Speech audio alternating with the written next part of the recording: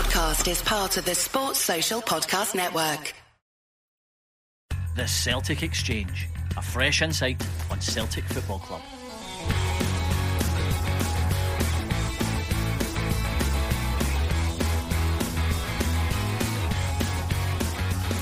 Welcome to episode 27 of the Celtic Exchange. This is Tino, and today I'm joined by Miff and Paddy. Ange Postecoglou and Dom Mackay took advantage of the easing of COVID restrictions last week and managed to sneak in a wee city break to London to discuss all things Celtic. They also took in the Scotland-England game at Wembley on Friday night, with Callum McGregor flying the flag for Celtic in a solid midfield performance.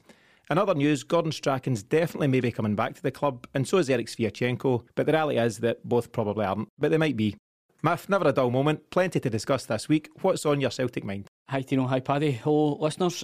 Not too much, to be honest, partly because of the Euros and partly because I don't feel too much has happened. I mean, probably the highlight of my week was Eric Sviatchenko's thighs when he was doing his bleep test on Denmark. Did you see the bad boys, man? Beauties. Between Eric Sviatchenko's thighs and Jack Grealish's calves, I'm talking too much about guys' legs. There we go. Now there's a combo. But I suppose I'm fairly happy to see that Postecoglou's been cited. That was a welcome thing. And him and Mackay being pictured together watching a game of football. It's amazing the low standards of last season, the things that make you happy this season, comparatively speaking. So, well, you can only assume work's been done. But for me, there's just been a lack of action. So until I've got stuff to judge, I know there's been a bit of movement in terms of potentially players staying around sort of things that we'll touch upon later. Edward's move to Leicester falling down, Griffith's phone conversation with Ange, and the man who refuses to go away, Anthony Ralston, the man who still won't hanging on in there. So yeah, there's plenty for us to chat around that. So I suppose it's really just been that the concentration naturally is on the Euros and watching the Celtic players that are there. And like you mentioned in the intro there, Tino, I thought Callum McGregor's understated performance at the heart of the midfield, where he just kind of calmly went about his business, was outstanding and easily his best performance of the season. Yeah, I'd agree with that. Paddy, nice to have you back. How are you feeling yourself about all things Ange and the latest rumblings from Celtic Park? Well, first of all, hi Tino, hi Miff, and hi listeners. Good to be back on. So it's been quite a bit of an unnerving couple of weeks just now. Obviously, we think things are possibly starting to go in the right direction. I'm still a wee bit, I don't know, there's not much urgency, there's not much enthusiasm at the moment if we're getting linked with former managers and former players to come back. Gordon Strachan on the issue of potentially him coming back, I'm 50-50 on that. I think he'd done an awful lot for us, but he'd done an awful lot for us in a different era of football. And for Eric Sviatchenko, he was deemed not good enough. Now, I know we gave Boyata a chance after chance as well, but for me to go back to someone like Sviatchenko, he's done okay in Denmark, absolutely, but is that the level we're at just now? I mean, the guy's 29 as well, and it's a bit of a strange take. So, yeah, still a wee bit dubious about what we're looking at as a club at the moment. Yeah, in terms of Sviatchenko, somebody said, decent player and all that stuff, but Rodgers deemed him, not worthy of a Celtic shirt, I think 3 years ago now. He's not getting any taller in that time. He's certainly not getting any faster. So, would that be the right move? And it's up for debate. Obviously, as you touched on, Miff, Dom Mackay was pictured in London with Ange last week. So that's obviously positive news that they're getting together and hammering out what they need to do. They've said that Ange has completed, quote unquote, an initial period of quarantine, whatever that means. And the hope will be that he begins his work in earnest at Lennoxtown this week. I think really, until we see that, the pictures at Wembley's fine, but pictures of him on the training ground and actually starting to do what he does, that'll be indications that we're starting to get things rolling and moving in the right direction, won't it?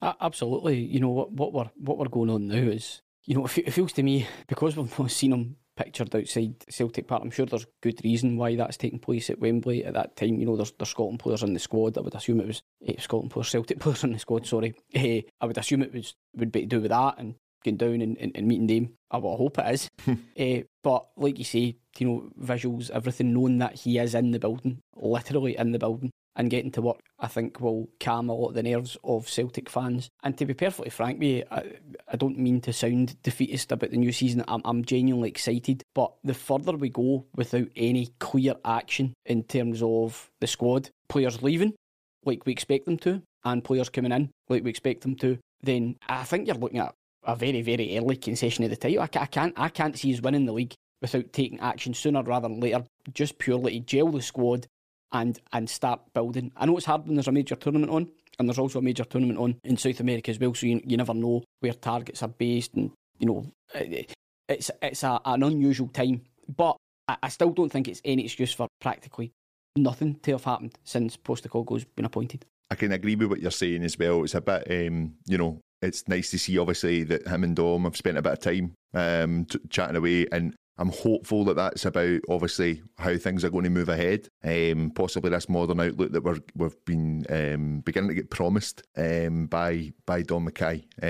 So I'm hopeful that was part of the discussions on Friday. I'm quite like you. I'm not one for seeing a Celtic manager stand with the scarf over his head over a Zoom call. I think people are sick of Zoom this year. So it would be nice to see him at the stadium. Get the pictures, get the standard flag, scarf over the head, get the fans on board. The renewals are coming to an end this week. I would maybe hope to do something before that, just, a spur me on type of thing. But the thing is that you've got to hope that in this time, the Zoom calls have been in place, not with Jerry McCulloch, but with other members of the board that were able to sit and start looking at potential signings, potentially who's going to be staying and how this club's going to move forward. Because I'm with Miff on this one. I wouldn't concede it so early. We've got to give the guy a chance considering the tournaments. However, I'm quite sceptical, and the fixtures being released last week, it's a hard month, and I think I mentioned that in one of the podcasts. If he doesn't hit the ground running, then the pressure's on straight away. If he's the type of guy that has a bit of a fight with the media as well, the pressure's on with him as well, and that's not good. Yeah, just to mark my own card early bells, I'm conceding nothing now or anytime soon. Took me till about March or April last year to concede that. That's true. That's true. But what I will say, when I say that, I've probably used the wrong word in saying concession. I shouldn't have said that. My expectations are probably what I should say, because obviously I'm not going to concede a title in August. Even me being pessimistic, but my own personal expectation level going into the season will be extremely low if this malaise or lack of definitive action continues. But I did notice, obviously, was it Joey Dawson was signed for Scunthorpe, and the William Shaw transfer was confirmed as well. So the Sviatchenko link coming out, the talks with Griffiths, the Ralston extension, there is obviously some, there's work around the squad going on, but I think we would all admit as Celtic fans it's fairly underwhelming stuff. It's stuff that, we're wanting a centre-half, we're wanting a centre-forward, we're wanting probably a new keeper, probably need a centre-mid as well. As well as maybe chuck in a winger and a right-back. So, if you add all that up, it's what we've seen so far is just a bit, I think we need more. We need to see more. It has to be visible to us as a fan base so that we can all get excited about next season. Yeah, and I don't think anyone minds the under the radar stuff, whether it's young Dawson or Shaw coming in. That's fine. That's all part of things. But they have got to come in alongside some high profile names in the very, very near future. So just talking about even the timescales of it all. So we're just about a month out from the first game. So as we found out last week, we've been drawn against Sviatchenko's Midtjylland in the second qualifying round for the Champions League. The first leg will take place at Celtic Park on the 20th of July, with the second a week and a day later, so the 28th over in Denmark. So that's really the focus for now. There's various, training camps in Wales and pre-season friendlies and all that stuff, but that's really got to be the big focus for now, hasn't it? Mm-hmm. I think so, yeah. And again, just kind of going back to that. So that's what I mean. We're less than around a month away from that now. So you're 4 weeks. 4 weeks of there's going to be a lot happening at the club. I think if he gets in and he can implement something from the team that's there, this is a tie that we could win, but we could also get beaten at the moment with the squad that we currently have. So I'm hopeful that we see some new faces in the next 4 weeks. Yeah, definitely. And I suppose the big question is, are we pushing the panic button just a wee bit too early? A lot can happen in football in 4 weeks. Now, obviously, as Miff said, there's different tournaments going on and it might be quite hard to pick up players at this moment in time. But the hope is that, maybe 7 days from now, the picture looks very different and that'll give you a lot more confidence going into the weeks ahead. That would be acceptable if you were starting from a base level that last season was even remotely normal. You lost the league by 8 points going into the last few games. Last season was an utter disaster. So the lack of, immediate rectification of that is the worrying thing for me. I would have thought that that's something the board would have been absolutely insistent upon at the start of this season was to go out and send strong messages as early as possible to say, we're back in business, we mean business, let's all get behind the team. Now, the appointment of Postecoglou, bit left field, very left field, but I think it's actually got the vast majority of Celtic fans quite intrigued. I think the more that people have actually read a bit about him, his character, he seems to be somebody that the Celtic fans can really get invested in and get behind. Yep. However, everything that I've heard about him is about giving him time. And I think that's what's in my head as well when I talk about my expectations being lowered, because the guy has obviously been involved in rebuilding projects at places he went before, and the job that he's done with Australia as well. He has to be given time so that his way of thinking comes through. And it's that bit that worries me, because Paddy referred to the very difficult fixtures that we've got. In many ways, that could be a good thing, because they're the type of fixtures that, regardless who's got a green and white shirt on, they should be up for. The Jambos are going to be sitting waiting on us after what happened with them getting relegated. They're going to be absolutely loving that. We need to be ready for that particular battle on that day. Is it 8 o'clock on a Saturday night? Yep. Happy days. So, we just need to be really, really focused and prepared for that. And can you sit here and say, I know you're saying, Tino, there's still a while to go, but do we, as a group of fans, do we have confidence that we are actually going to see the type of action that we want from the board? And I think for me the answer's no. Well, that's what I was going to say on that. It's all good saying that obviously we've got this time, and you're hopeful that a manager's going to come in and he's going to pick his team. He's going to decide who he wants to sign. But we are famous. We've got a track record of taking our time in the transfer window in the summer. The amount of players that have come in last day in the window with Celtic, and I'm not talking in the last 5. You're talking at least the last 15 years. It's the shrewdness of Law with that, which is okay. I understand it to a certain extent, but for this season, it has to happen now. It has to happen quickly. We have to be laying down the marker. We have to be stop using certain media outlets to release transfer rumours, things like that. Everything needs to jump up a level again and become a lot more professional. And I think on that point, you mentioned Lawwell being kind of behind a lot of the manner in which we conducted our business. I think Lawwell was quite big on the PR war with Rangers and getting the last strike in before the season started in terms of making signings. It was always a case of leaving things to the last minute so that we'd a last minute signing announced before the transfer window slammed shut, as it invariably does. But for me, I don't think this window is about that. We need to show that we're prepared, and we haven't done that yet. Even the manner in which Postecoglou's come in, whilst we're all just delighted we've got a manager and we know who's going to be taking charge next season, we've still not seen him inside Celtic Park. I understand he's been in Japan, there's a quarantine situation, I get all that, but the quicker we see some action, I feel like I'm just repeating myself, but it stands to reason. It's so important for us, even as a visual for the fans, to see that, to see a striker being paraded, the manager in the door, all those types at Lennoxtown, whatever it might be, just get it done. Yeah, I'm the same as you, Miff, and like all fans, I think we all want to see action, we want to see things happening. However, just to counter that, what I would say is, now that the board have taken on the project, and it has to be called a project that is Ange Postecoglou, certainly, coming to Europe and trying to make an impact at a big club like ours. Now that we've signed up for this project, I think we need to allow it time to work or not. And I actually think, as much as it's our job here on the show, to speculate and talk about the who's, what's, whys and wheres, I actually think we need to give it 2, 3, 4 weeks from now to see what it looks like and to see, okay, do you know what, they've brought in that big striker and they've signed a new goalie and they've signed a couple of fullbacks or whatever.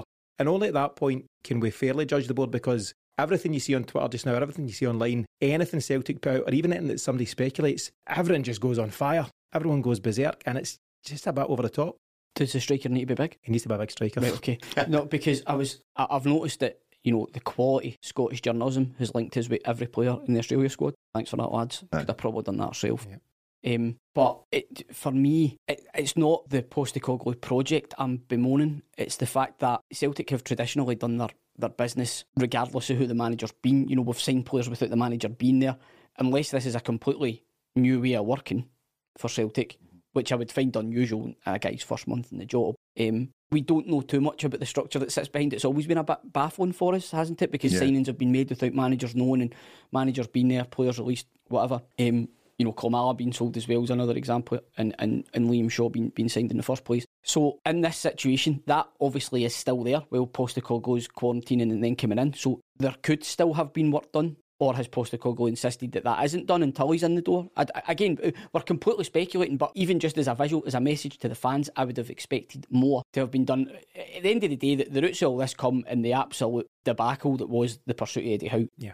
And that's probably knocked us another 3-4 weeks down the line. So, in fairness, that's where the roots of all this come. But we are where we are, and we just need to move fast. And I just don't think we're moving fast enough. That's the ultimate. Maybe so. I mean, feeling. I think there's no doubt the Eddie Howe saga has left us well behind the curve, and there's no getting away from that. Can't dress it up in any way, and there's no way the board would have designed this to be what it is right now, 4 weeks from the first competitive game. But I think the first couple of signings will really set the tone, and at that point, you can see where we're at. Obviously, there is, a lot of concern just now about, as Paddy said, a kind of what seems to be a back to the future approach with guys like Gordon Strachan, guys like Sviatchenko, dare I say Ralston hanging on for dear life and things like that. It doesn't feel like a forward-thinking, fresh approach by the club. The other thing I'd like to ask you lads about is there's constant tabloid speculation online, Twitter, Instagram, the latest being the Gordon Strachan rumour. And very quickly, I think within less than 24 hours, the Scotsman came out with a reply to that from a club source to say, this isn't even a thing. But in the 24 hours while it is a thing, inverted commas, everyone's just gone berserk. And it's mad. Celtic, the social space just now is poisonous, and everyone's trampling all over each other, and you know nothing, and this is definitely happening. Gordon Strachan's been caned for 24 hours, and he's probably not even signed up for a thing. Yeah. Do you know, it's that kind of world we're in just now. But the problem for me is that these tabloids, where are they getting the stories from? Are they just being, devious and malicious and causing problems, or is it coming from elsewhere? Well, there's always been buffers sent out in the media world in that sense. So, I mean, I hope that there's a new level, a new approach from us this season, that we're trying to keep things under wraps and how we're progressing. But we can't forget last season the amount of stories that were put to these tabloids that are bringing this information out. That was first hand. It wasn't more trusted sources that were used last season. So I can understand there's a bit of a furore from people online. I can totally get that. The treatment's a bit harsh, obviously, for a guy that might not even be aware of the speculation. I understand that too. But if it's a bit more of the same old that people are starting to see, you can understand the worry there. And this poisonous setup that we're seeing, and I agree with you on that, but the club have got themselves to blame for that, though, because of how they've communicated with the fans in the past, this past season. And it's only been this year. I kind of go back to a lot of the signings under the likes of Rodgers and even Lennon at the beginning. It came out of the blue. It was almost like a kind of they're not looking at these three guys down or chasing these three players with Rangers down in the championships. They've just went and signed so and so, and it's came out of the blue. And I know it seems to be a small thing I'm picking on, but see that really sets you above the rest. It really starts to show that they're meaning business, and all of that just unravelled last season. So that they've created their own danger with this year. They really have. And as a fan, there's nothing better than just I was going to use the term picking up a paper. When did we last do that? But picking up your phone or whatever and seeing Celtic have signed such and such and it's confirmed. As you say, the alternative is, and I understand guys are doing their job, but there's loads of folk online and all they do is just speculate about Celtic being linked with this, that and the next one. It used to be the tabloids do it, which they still do, but now there's a whole body of other maybe Celtic minded folk also speculating. And there's so many names out there, and if you throw enough darts at the board and all that, one of them will land, but there's just constant speculation and very little of it's true. Absolutely, and there was some comments aimed at me last week after Scotland's tepid performance against the Czech Republic. A well-known troll account, Paddy, a well-known troll account, SK, something I can't remember. Don't listen. However, it's went very quiet since Scotland's stellar performance against England. So that's one day you're a peacock, the next you're a feather duster. But for me, I take Paddy's point about how the club have communicated. I really think sometimes it's like club and their communications have had complete brain fade this season. The way that they've went about things and some of the things that they've done in communicating with us. Even just the absolute insistence on the birthday messages when the whole, the building's burning and we're still firing it, happy birthday, Rudy Vata. Just that there's been loads of things this season, the season past, that we'll be glad to see the back of. So the hope is that we just communicate transparently. I don't know if my falsers are falling out the night. We communicate transparently this season so that everybody's known where they stand. And I just go back, it feels to me like a lack of action, and that already is on the board. I don't want to start this season negatively, even though I could argue in this podcast I've been particularly negative, but it's purely down to the lack of what I see as tangible action. And I'm not sure, it would be interesting to hear from our listeners how they feel about it, because to me it's just a bit quiet now with the Euros being on. But I don't know if are people kind of 50-50. Do they feel like we should be sitting tight and waiting till the Euros are over before we do anything, because there's not a lot of time left after it? True. I think on that, like, I think that there has to be, though, and I understand obviously we've got these two international tournaments on just now. There has to be work going on in the background. There's just there can't be any doubt about that. Like, I understand we're all hacked off from last season. We're all worried about where the club is going this year, but there just genuinely has to be. Like, yeah. And I would be very surprised if we might not announce them straight away, but I think motion is in play to get players in, surely. My counterpoint to that is it's this same board who we all thought had Eddie Howe in the bag, and they didn't. Yeah, it doesn't fill you with confidence. And that's, we are making that assumption. The exact same thing. It's the exact same thing. You don't know, but you hope and you assume that, well, if they've got any sort of capability to do the job, they must be doing that. But I don't know. I think we've all been a bit burnt at the end of the day, haven't we? I hope to God they are. I really do. Yeah, and I hope to God they are. With what you're saying, I understand it is the same board, but then I'm giving them massive benefit of the doubt here that you kind of hope that Don Mackay has been told, right, here we go, you come in from April, get the ball rolling for next season. And, Law's just enjoyed the way out. It's been a bit of a dangerous way out for him, but I mean, I think that's going to be the transition, and I'm hopeful that that's the work has started from when he has come in, that things will just start happening slowly but surely. Yeah, I mean, we're about to enter the last week in June, and officially this will be Peter Lawwell's last involvement in the club, officially at least, and we'll see what the future brings, but officially this should be his last week as a CEO, and really now's the time where Dom can transition into being his own man and starting to make those decisions which got him the job in the first place. So we've got to put a bit of faith in him and Ange, to hit the ground running and to make some big calls. In terms of recruitment, it will be interesting. So obviously Ange doesn't know the landscape here, and he could do with a bit of assistance in terms of, for example, there's a question whether Celtic should be recruiting domestically. Should they be looking at the Lewis Fergusons, the Doidges, the Kevin Nisbets further into Europe? If not, back over into Australia and Japan and markets that Ange knows. So he will need someone here to point him in the right direction. Now, funnily enough, I don't think Strachan should be anywhere near a director of football or a head of recruitment type role. But he would be a decent sounding board in some sort of unofficial capacity, or somebody like him. So if not Strachan, who is helping him just now? The existing scout? I honestly don't know.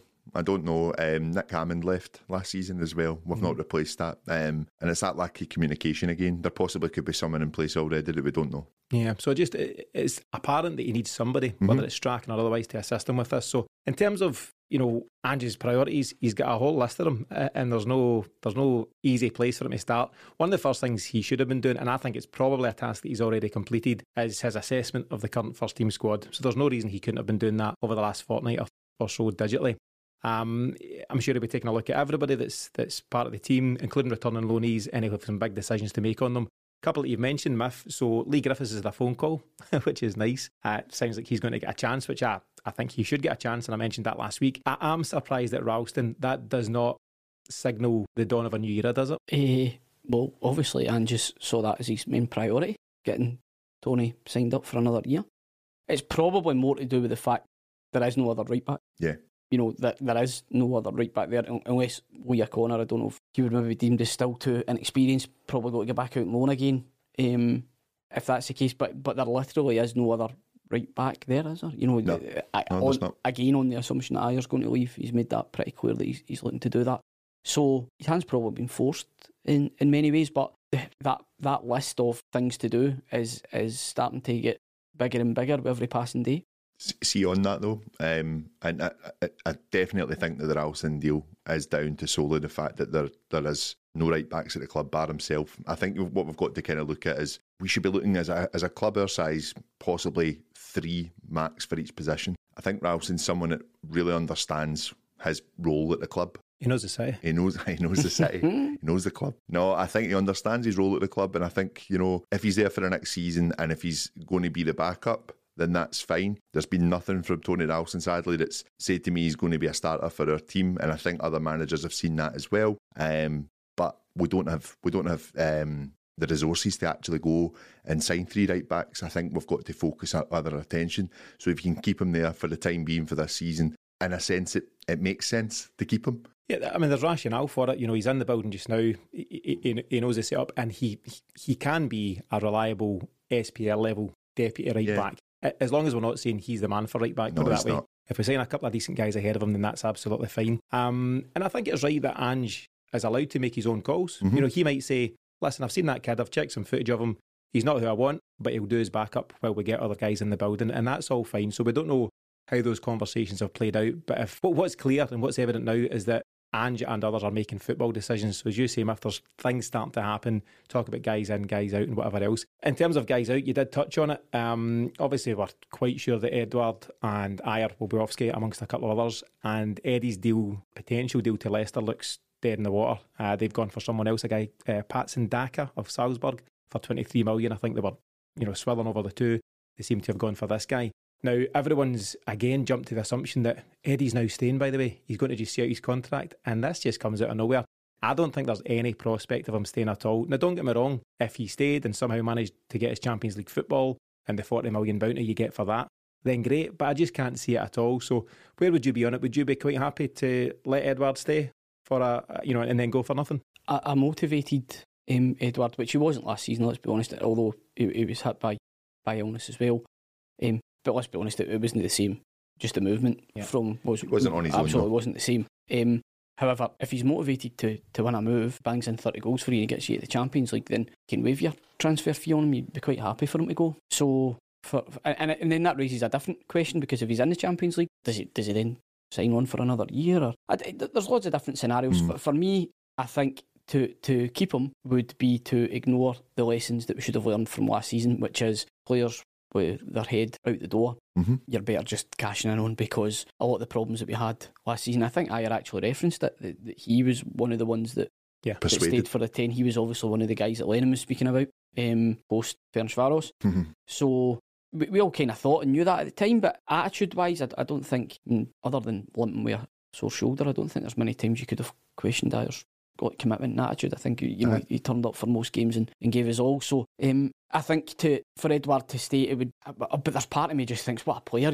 That season, the season prior, is as good as I've seen, certainly since Larsson. I know Dembele was special. Hooper, to me, was special. I loved Gary Hooper, but some of the stuff Edouard was able to do individually was just phenomenal. I agree with you. My heart says for Edouard, I'd love him to stay forever. But my head says that the club are probably just going to try and get the money for him. Like we just mentioned there, last season was the season probably to sell these players, but they've banked on these guys being enough and not filling in the rest of the positions. I think he will go this summer. I think it'll be a real surprise if he doesn't, and it must be everyone's target, himself and the club included. Just that, the counter to that is, if Edouard, obviously he'll be in close contact with his agent. If his agent says to him, listen, if you ride out this season with Celtic, you become a free agent, and all of a sudden the riches and the money that you could potentially earn personally would really open out for him. So actually, is spending one more year in Glasgow the worst thing for such a young guy? And it could be a win-win. Now, I don't think it will play out, but just to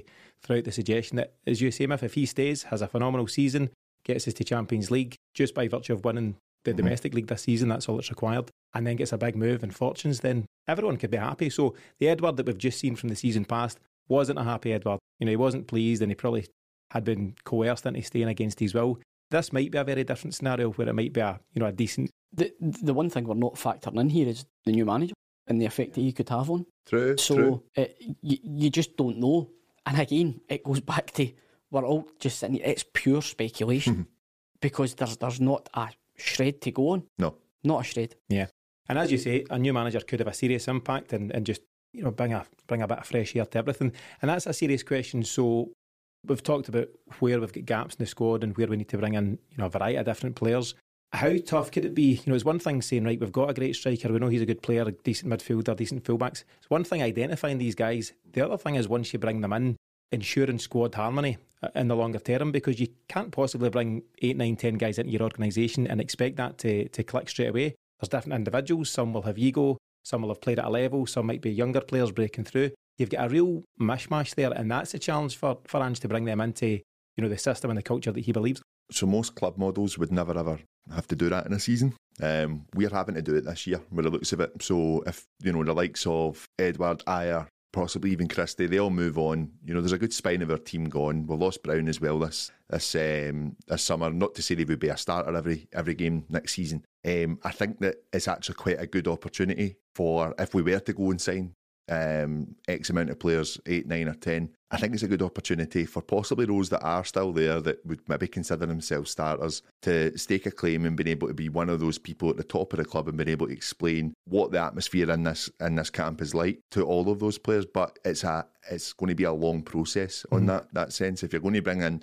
that amount of players, you're possibly looking at October, November, realistically, for a time for them all to kind of start gelling and playing together. Yeah, too bad. But having said that, something I was talking to the guys about, obviously the fixtures that we seem to have banked in the first, I think it's like the first 11 games, a lot of difficult fixtures for us, but this gets them out of the way, and actually possibly everything might coincide. Say, if we do have a good start to the season, if the team then start to go up a level come October, November, we're then getting into November, December, our hardest months, in my opinion, effectively gelled, playing against a majority of the teams at Celtic Park as well, which again should hopefully be a fortress by then. And it might actually work in our favour, but it's a big ask bringing that amount of players in. I agree with you. Of course it is. And just to tie in with that, I read some interesting comments, I think it was last night or the night before, from Damien Duff. I think he was speaking on TV back home just through the Euros, and he talked about Callum McGregor. It was obviously post Friday night, and he was hugely complimentary about him. He was saying how he's a real sponge on the training park. He takes everything on board, and he then carries that message to the rest of the group. And Celtic need, the industrial term would be brand ambassadors, but Celtic need players who are going to carry that message. It maybe even ties into the Ralston thing. Now, we've all got our thoughts on Tony Ralston, but as a guy, he knows what being at Celtic's all about. And see if you've got a number of them who can help guys bed in, then maybe it's not as hard a transition as we're thinking. True. Yes, and I think as time goes on, probably the damage has been done by previous. Well, I'll just be quite frank and say it, by the previous manager, who seems to be blaming everybody bar himself. He seems to have had no personal responsibility for what happened last season. But the suspicion, well, there's certainly a suspicion for me, is that all was not well with the relations between the management. And you can either label that as Lennon on his own or Lennon, Kennedy and Strachan and the playing squad.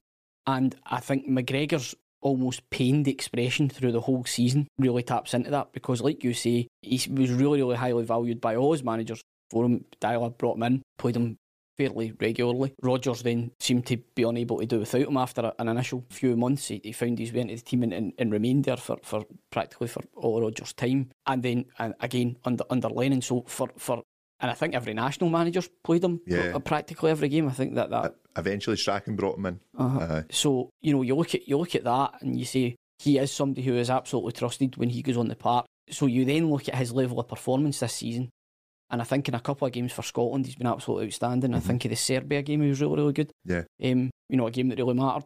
And then against England, I thought on Friday night he was outstanding. Unsung hero. And again, more the type of performance you associate with him, just busy, keeping the game ticking over, and probably played more in a central position rather than sitting off the left and kind of tidying up.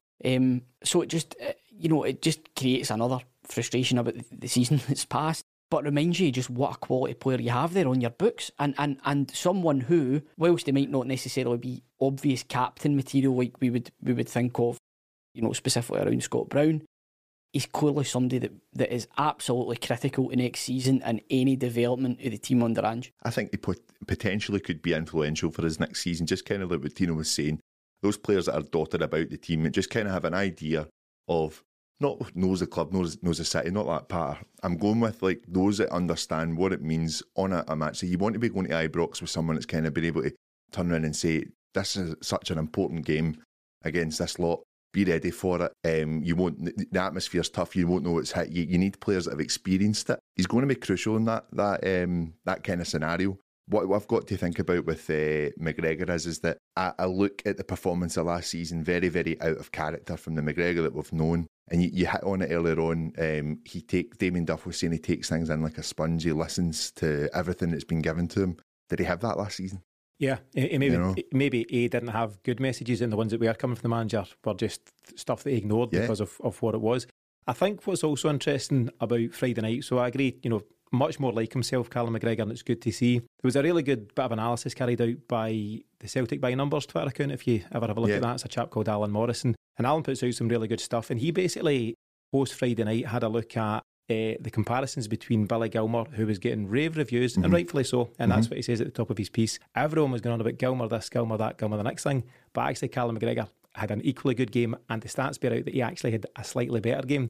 And he done a real in-depth piece on it, and it's well worth checking out. And yeah, I mean, you just don't appreciate sometimes the fact that good, clear coaching and instruction can make such a difference to a player. It's easy and lazy at times for us as fans to say he was murder the night and he was this and that. But you've got to look at the bigger picture and what's going on around him. And, you know, almost as if by magic, he plays under Steve Clarke, who's a very experienced coach, and you get a better Callum McGregor. Yeah, it's very technical, isn't it? In that sense, it's very much, you know your role, you know your job. Sometimes that takes the pressure off so many players.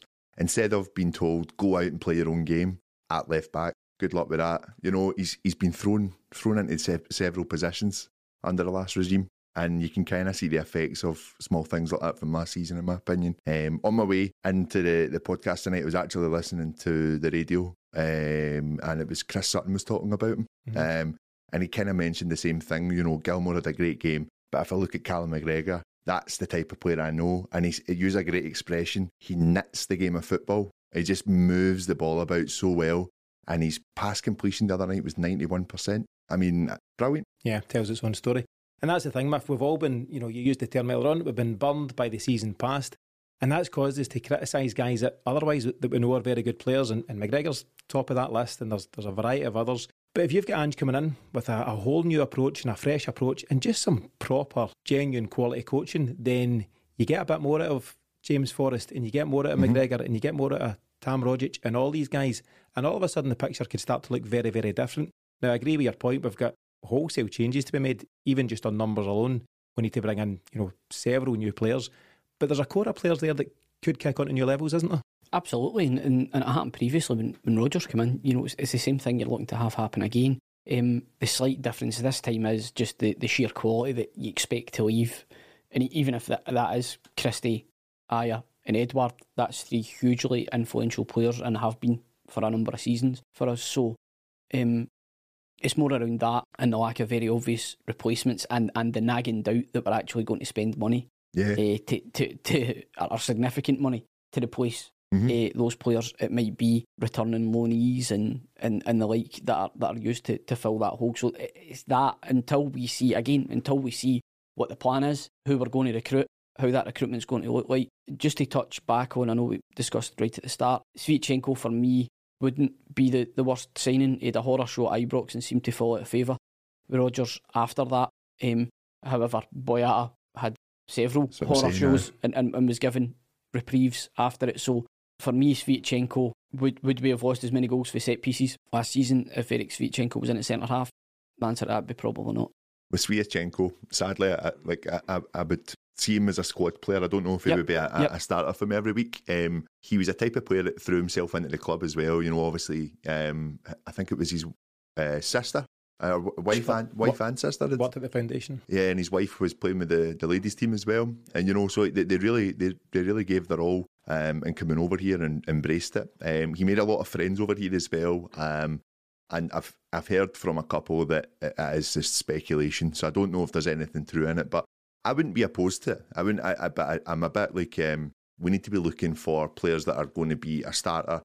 I mean, we've got Big Julian, which hopefully, as it stands, he's been speaking quite positively. It looks as if he's going to be a big player for us next season, and you should be getting someone that can just do the job next to him next year. Maybe it is him. I don't see him being a regular starter though. What I think's interesting is I've heard both you lads just in the last couple of minutes saying things like wouldn't be the worst, not against it, could do worse than these kind of guys. Is that where the expectation levels are at? I was just going to pitch in just as Paddy finished it. Ultimately, it is a retrograde step. Yeah. There's no getting away from that. You're actually getting back to safety there, and what he knows. It's just a bit safe for everybody, isn't it? It's not fresh. It's not progressive. It's not progressive. So, is that where we're at? Unfortunately, yes, I would say it is. You might be right. Because if you're a new manager coming in, you need to go for a safe pair of hands just to steady the ship. Arguably, that's what Duffy should have been. Yeah, and he wasn't. Yeah. So there's no guarantees it's going to work either. So who's to know? Who's to know? Like Paddy said, I think it makes sense, but it's not exactly got to get you up at your seat, is it? No, it's not. But also, again, I'm going back to that point I made. We're looking at players that are potentially quite happy to come and play for the club. who are possibly going to be, again, quite happy to maybe be, on the side here or there. And we do need to fill positions, because we went into last season so slim, actually, without us really realising it. I think there was a lot of confidence after the transfer window, but then all of a sudden we had one winger who ended up getting played behind the striker and looked so out of place, and it looked really, really messy. We ended up with no right backs. We ended up having to loan a left back because we outcast another left back, things like that. It went really, really poor. And I think the club have to plan that they make sure that all positions are covered this season to stop that from happening, because COVID's not gone away as well, so we really do need to prepare for, just making sure we've got a big enough squad, because I felt slim with it all last season. Maybe I would go against that slightly in terms of, remember we seen that visual once we made all the signings. We got Ayeti and Barkas and Duffy, and there was a graphic doing the rounds. I can't remember who done it on Twitter, but it showed that we did have, we realised later on how ineffective these players turned out to be, but there were bodies in position all across the park, but it just didn't play out, did it? It was high hopes and they were dashed. Well, the other, the players that sat kind of beneath the squad. Forrest being injured was a huge thing. I'm not one to go over. And Julian, rate the calls of last season. But then Johnson subsequently being injured as well. We were quite unlucky. The ball and goal incident mean he was cast aside. The decision to sell Frimpong when we did, and then replace him with Kenny as well, was just another absolute shambles. A decision, albeit that by all accounts Frimpong said he wanted to go. So what do? We're probably already thinking we don't want to keep players that don't want to be here, because that's what's got us in the mess that we're in January. So we let him go. And that's fine. It was good money for him, I think, as well, if I'm being honest. But again, all these things just all seem so scattergun. There was no end goal or plan. We were just trying to survive, keep our heads slightly above the water, and you just hope and pray we're not going to get back to that. There has to be, really strong foundations built within that squad. Yeah, and we know with no director of football and no head of recruitment at time of going to recording, that is the concern, because I don't think Celtic in modern times have faced a more important transfer window if they want to continue to compete. I agree. If we want to just come comfortably second, then as you were, that's fine. But if we want to seriously try and reclaim the title, then it's such an important 3 or 4 weeks ahead. And as I say, we'll be in a better position to comment on that once we start to make those first couple of signings. But there's no doubt it's hugely concerning. And as I say, we'll hope to see a couple of marquee signings and guys that we know can come in and hit the ground running. Yeah. Paddy, earlier on you touched on the tough opening fixtures. So domestically, at least, we know that we're kicking off on the Saturday night, 31st of July against Hearts away. Amongst others, it's as tough a game to kick off as you can imagine, isn't it? I mean, when I saw it, I was thinking to myself, we'll probably have Aberdeen away. We like a wee tough early fixture. But you leave yourself open to that. If you don't win the title, then you're not going to be home for the first game of the season, so it's their own fault. But given the context of the early finish of the 1920 season, 2019 to 2020, no, I'm not harping back to a previous time, it adds an additional bit of spice to what is already a very spicy fixture. Yep. So I don't know if it'll be 3,000, 4,000, 5,000 jambos that are in there, but they will be baying for blood. And if there's a lot of new faces that are used to Scottish football in the Celtic starting lineup, then you can imagine that it's a bit of a recipe for disaster for us. But by the same token, I think it's Scotty Sinclair's debut and how much a catalyst that was for Rodgers' side that season. So it can go both ways. Right. And I'm obviously clinging on to the hope that it's going to be the latter scenario that plays out there. Yeah, and I have no idea how Hearts are shaping up at this moment in time. So obviously they've just been promoted, but Robbie Nelson's under pressure already. I think he's persona non grata for quite a big part of the Hearts support. This could be a 4-each thriller. With Angie's flying V Mighty Ducks approach and everything else that comes with it. So definitely a tough game Saturday night. But as you say, it's the exact location of Brendan Rodgers' first league game, Scotty Sinclair winner, so could be good omens there. Following that, Paddy, there's a couple of interesting fixtures. Dundee at home, St Mirren at home, and then Rangers away. How would you see them playing out? Is it a decent fixture list to start with, or is it a bit bumpy? I think he takes a lot from that first game. He sees how the team as it will be. We don't know, obviously, but he'll probably look at how they kind of cope with that pressure, because that is a bit of a pressure pot game at Tynecastle with them, like you've said, Miff. They'll be itching to try and, you know, get themselves back in the big time and put a lot of pressure onto other teams that they'll feel hard done by. So I think that then you look at that game and you then look at the next 2 home games and you kind of say, right, well, if this has worked in certain parts of the game, I'm going to try and implement it into the next fixture, or I might try something new. You've also got that wee week before going to Ibrox. You know, you can implement a couple of tactics that you want to try with the team and see how everyone's sitting comfortably. From what I've heard, he is very, very good from the very get-goes of seasons. He will look at 2 or 3 different types of formations and how his team's set up, how his players will push up, and everything just to implement the attacking football he's looking to do. And he might just see, you know, who's working with it and who's not, and that might lead to who's going to be starting at Ibrox. So obviously I know you've got the 2 home games, you've got to go and win them, but ultimately I think you lay the marker down at the end of that month. I think so, and it'll be very, very interesting just to see how quickly the players get on board with Angie's message and his approach. What do you think of that game, Miff? So 4 games in, we're going to Ibrox. What do you think of that? It's hard to say because there was a big delay in the first one this season, and in many ways that almost created a bit of a false dawn because we were quite equal to that game, and then that game just seemed to completely take the wind out of our sails. It seemed a really kind of debilitating defeat to the team, and mentally more than anything else, even though in terms of points there wasn't a whole lot in it at that time. Getting it kind of done or going to Ibrox so early in the piece will give Ange an absolute taster as to what he's in for. And ultimately, Rangers, hate to say it, but Rangers are the benchmark we're aiming for this season. So it gives him an understanding of what exactly it is that he's trying to aim for. But looking at it as an opportunity, let's make the assumption Rangers don't suffer defeat in their first 3 games. Yeah.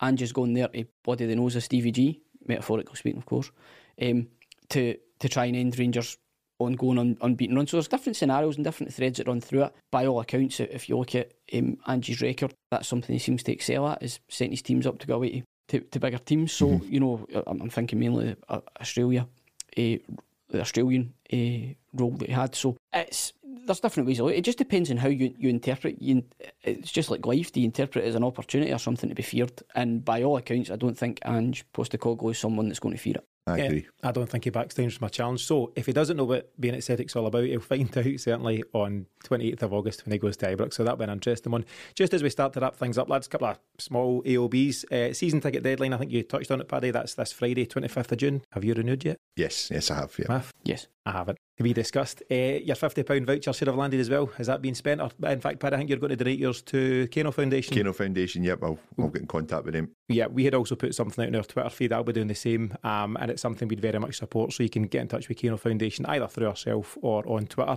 Just as we start to wrap up, Miff, what's your general thoughts just now? You're excited, generally optimistic overall, or I might not have sounded too excited tonight, but there is an element of excitement there. But I just feel there has to be more in terms of action. Yeah, I need to see action to get me excited. I'm still talking about football here, by the way. So I'm really just looking forward to picking up the paper, as Tino said, or looking online and seeing that we've made a couple of decent signings in the areas that we need cover. Players come back for the Euros, and we can all just start looking forward. Yeah. What about yourself, Paddy? Where are you at? Yeah, do you know what? I'm confident that things will start taking shape in the next couple of weeks. I actually wanted to go back to, obviously, we were talking before, I know we're finishing up, but we were talking about Edward and whether he will stay or whether he'll go. If he goes, I'm going to lay down a wee marker on the show tonight. I've got a good feeling that Albion Ayeti will be our top goal scorer next season. Interesting. I've just got a good feeling that he's looked at that Swiss squad playing in the Euros this season. He was not a part of it, and he's got a lot to prove. And I think under this manager, I think they both seem, I don't know, there's an aggression there where Ayeti it just needs to be pushed. Could be a lazy aggression, but I think this guy might come in and do that. So that's my wee The right claim. Coach might push his buttons. I mean, I know, Matthew, you've got plenty of thoughts on Albion Ayeti. So you two lads... Is that a new show? Is that a new show? You two lads can hammer that out in 12 months' time. We'll see how he's fared. So, following the picture of him and Dom at Wembley on Friday, the next image we hope to see of Big Ange are of him in a nice shiny new Adidas trackie with a Celtic scarf above his head and the Roman hills of Lennoxtown in the background. At that point, we'll know it's officially game on, and he can then get down to doing what he does best with the players on the training field. But will 4 weeks be enough for him to work his magic? My thanks to Miff and Paddy for joining me in today's show, and as always, our thanks to you for listening. If you're enjoying the show, please continue to support us by sharing this episode with anyone you think will enjoy it. You'll also find us on Twitter at Celtic Exchange and on Instagram at the Celtic Exchange Podcast. Thanks for listening, and we'll see you again next week.